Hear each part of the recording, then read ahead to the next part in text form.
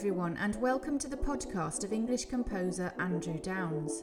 My name is Paula Downes. I am Andrew's younger daughter, and on today's show I am very excited to be reading the second chapter of Around the Horn by my grandfather Frank Downes. Chapter 2. This covers First Piano Broadcast, Taking Up the Horn, City of Birmingham Symphony Orchestra, Imminence of War, Dennis Matthews, BBC Midland Orchestra, Anderson Shelters and Gas Masks, and the Royal College of Music. My school days were in the main happy. Though not a high flyer academically, I enjoyed most subjects, though definitely not maths. English, geography and music I was very much at home with, and sport, particularly football. I was a football fanatic. I had ambitions at one period of becoming a professional. I captained the school team and we won the Town Cup in 1932 for the first time in the history of the school.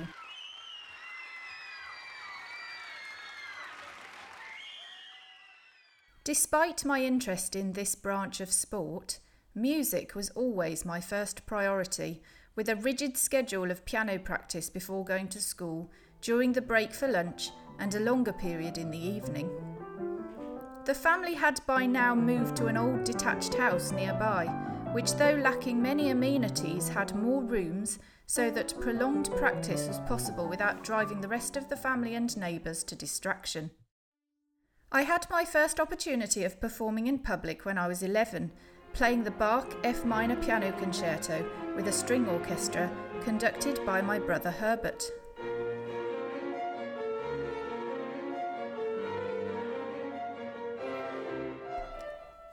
Several of those string players were members of the City of Birmingham Orchestra. One I recall was a young viola player named Harry Danks, who in later years of course became principal viola of the BBC Symphony Orchestra. I remember that concert quite vividly, but find it difficult to put into words my feelings on the platform that evening. The applause, the sea of faces, my brother shepherding me through the violin section to the piano, whispering, "Enjoy yourself," as I sat down at the instrument to give a piano A to the orchestra. The piano was of necessity awkwardly placed on the platform, requiring me to have a mirror on the piano to see the conductor. This did not worry me unduly. The only thing that did was wearing an Eton suit with a stiff white collar.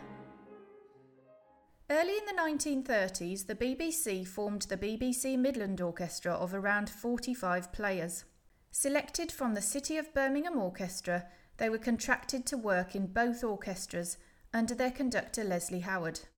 Studio 4 in Broad Street was their home, and of that particular studio I have many memories, the earliest of which is of playing the Bach F minor concerto to Leslie Howard and Victor Helly Hutchinson during an orchestral interval. Several members of the orchestra were dotted around the studio, and it was all very informal at the time. However, as a result of this, 3 things happened over the next few weeks. Leslie Howard recommended me to the head of the Children's Hour programmes to appear in the Young Artist programmes. Secondly, he gave me permission to go into any performances of the orchestra, a privilege of which I took advantage as often as school commitments permitted. And finally, Victor Helly Hutchinson agreed to take me as a pupil. He was a marvellous man, kind, generous, and with unending patience. He also had a delightful sense of humour. I used to go for lessons either at his house or his room at the University of Birmingham, where he was the music professor. The visits to his beautiful Georgian house in Frederick Road, Edgbaston, were a special pleasure to me. 2 things attracted me other than the actual lesson: the lovely Challen grand piano and the real live parrot in the corner of the lounge. Parrots have always intrigued me, and there are a host of humorous stories about these wonderful birds, but this one had a special ability. He was a critic. Frequently he would interrupt whilst the piano was being played. In the middle of a Bach fugue, one would hear, "It's a crotchet! It's a crotchet!" repeated until the professor threw a dark cloth, kept for the purpose, over the cage. In a darkened cage, silence would then follow. I almost felt sorry for the poor creature afterwards, though it was initially hilarious. There was great excitement at home when I received my first engagement to broadcast solos in a BBC Children's Hour programme. My brother Herbert had broadcast solos several years before. We did not, however, at that time possess a wireless, and we were invited to listen by the owners of a general store opposite to our house.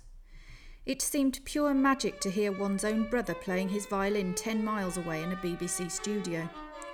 The thought that I too was going to perform on the piano gave me a great thrill.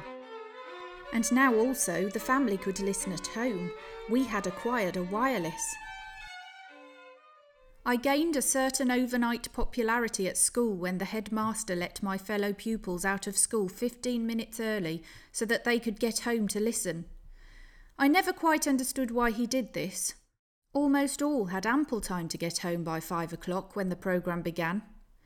However, the concession was to all appearances gratefully accepted. In those days, Children's Hour programmes were presented by uncles and aunties. Uncle Mac from London was a legend, and each region had its particular uncle presenter. In the Midland region, they had Uncle Hugh Morton, later to become famous in Tommy Handley's wartime ITMA, and later in BBC drama on sound and television. In the course of the next 2 years or so, I took full advantage of the privilege of attending BBC Midland Orchestra programmes in the studio, particularly the Friday afternoon symphony concerts, which were broadcast, if I remember rightly, from 3:45 to 5 p.m. on the national programme. I have to thank my headmaster, a most musically enlightened man, for allowing me to have so many free Friday afternoons from school to attend. By far the most memorable, however, was a series of the Mozart piano concertos, played by Victor Helly Hutchinson, conducted by Leslie Howard, and with narrations and introductions by Eric Blom. My brother, very much involved in all these activities, as well as playing viola in a string quartet led by Henry Holst, seemingly still had his thoughts on my future. I arrived home from school one afternoon to find lying on the table in the kitchen a very old French horn in F with an additional E-flat crook, and although I had many times expressed a fascinated interest in the instrument and had written down on manuscript passages which thrilled me in orchestral works, I did not dream that Herbert would buy one for me as a second instrument. From that day, when I produced a steady note on the F-crook, I was imbued with the urge to play one, and began lessons with the principal horn of the City of Birmingham Orchestra, Walter York. My enthusiasm was unbounded. I remember going to see the film Captain Blood 3 times. There was a beautiful passage for solo horn in the film score, which I still remember to this day. The magnificent ship sailing in a fading evening light towards the horizon, and this beautiful sound of the horn accompaniment thrilled me so much that I had to write it down. Alas, I had no manuscript on the initial visit, and considerable difficulty on my second, owing to the darkness in the cinema, but I managed it on my third attempt. Looking back over this period, it must have been sheer hell for our parents. I would practice holding long steady notes for at least half an hour, and then for a rest begin piano practice, whilst other brothers would be practising violin and cello. Another had taken up singing. Remarkably, however, in the circumstances, our parents encouraged us and were very supportive. Thank God we had a detached house. Unfortunately, underlying these creative activities there was a fear which most of the country was sharing. War clouds were gathering, and Chamberlain's visit to Munich and the Munich Pact of 1938 had not convinced most people that the clouds had lifted. I remember 1938 not only for the Munich Pact in September, but also for a most remarkable performance on radio in November by a young pianist from Leamington, still in his teens, of the C minor concerto of Beethoven. He played it with the BBC Midland Orchestra from Studio 4 in Broad Street, and it was really an outstanding broadcast. His name, Dennis Matthews. Little did I realise at that time that I would in the course of the next couple of years meet him in the RAF at Uxbridge, and that we would become lifelong friends. Visiting Birmingham Library, the music section became my second home. I built up my own scrapbook of horn passages of the orchestral repertoire from the excellent collection of miniature scores, copying them down if time permitted, or if not, taking them home for a day or so. I played in any band or orchestra that would have me. Most amateur orchestras were desperately short of horn players in any case, so that was to my advantage. There were some perfectly ghastly noises, not always from me, in those early days, and I remember disaster overtaking me on one occasion at a concert on a bandstand one Sunday afternoon in a park in Wednesbury in the Black Country. Halfway through Light Cavalry Overture, the solder on one of the joints of my instrument came apart and the instrument fell to pieces. On another occasion, at a concert in Coventry, I was playing second horn in the beautiful horn quartet opening of Der Freischütz Overture. It should have been beautiful. When the old gentleman playing next to me had a disaster of the first magnitude. His top set of teeth fell out and shattered on the floor beside him. He gurgled, spluttered and bubbled through the first horn part, whilst the conductor, who did not seem very sane to me anyway, mouthed obscenities at us all. It was very unnerving, to say the least. By 1938, I obtained my first professional engagement in a concert at the Shire Hall, Hereford, conducted by the organist of Hereford Cathedral, Dr. Percy Hull. I remember being taken down to Hereford by car, driven by a bassoon player from Birmingham named Billy Clark, a lovely old gentleman who could easily have been taken for a country squire. He was always immaculately dressed, and there was a certain dignity about the man, even when he took a pinch of snuff from his small silver snuff box. This was a habit in which many wind players indulged in those days. Billy was, I remember, most irate that day about a local newspaper which had reported a concert a few days previously. Apparently he had played a bassoon solo, and due to a misprint it had been reported as follows: Mr. Clark has a very facile technique, and there is no doubt that he is a first-class balloonist. I felt that in that year of 1938 I had made some progress towards becoming a professional horn player.